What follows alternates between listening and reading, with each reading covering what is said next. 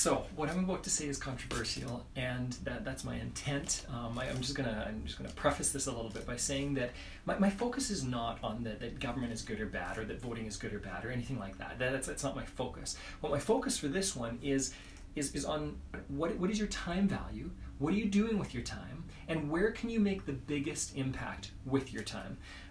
We just had a vote, and this is the statement that I want to make. The statement is that if you want to make an impact on your community, it is far better to build your business and get it really strong than to spend a lot of time in the political sphere. Okay, so it's going to be far stronger, far more.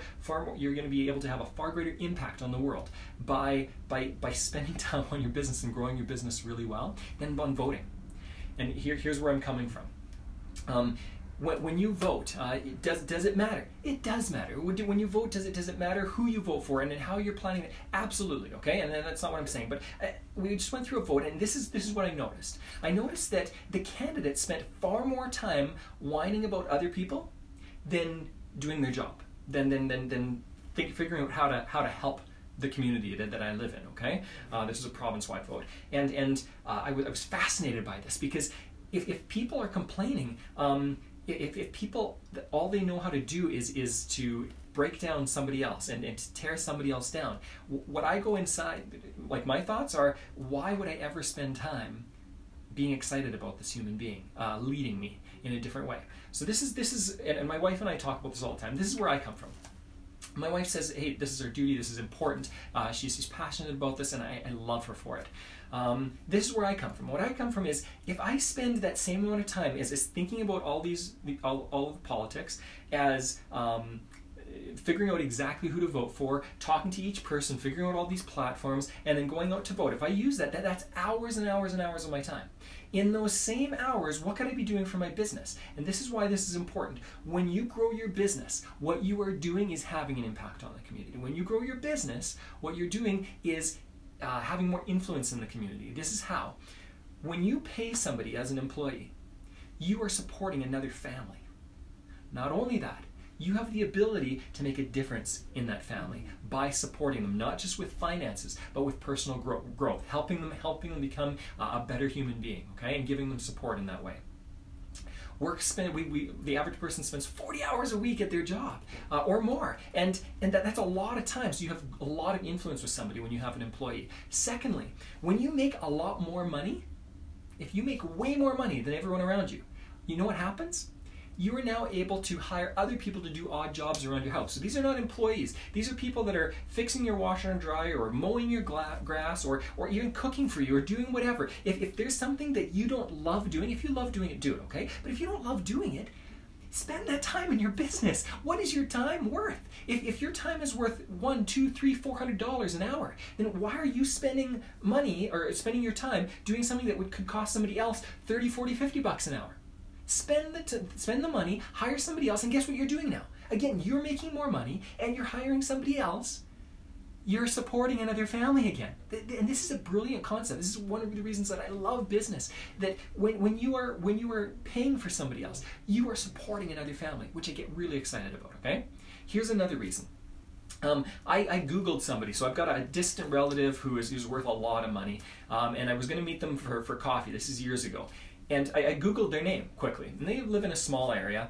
And when their name came up in Google, I was curious, what came up often was that in the town hall meeting minutes, this person is consistently called upon of, what's your advice with this? We're doing this project, we're thinking about how to change our community, we're thinking about politics, right? This is a small town political sphere, and they're asking this individual, because he is extremely wealthy, what his opinions are. Not because he's a politician, not because he has all the best ideas about the world or how to change the world necessarily, although he's a great guy.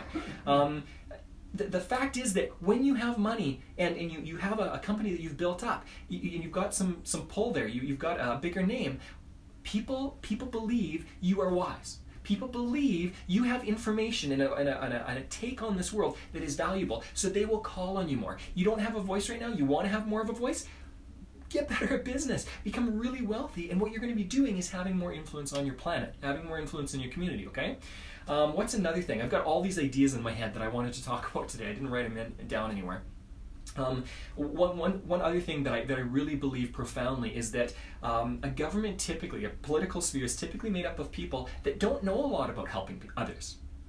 Now, there are some people that break the trend, but think about this for a second. The average politician, if they're a lawyer, they're not an expert on helping people. They're an expert on reading and understanding and writing law.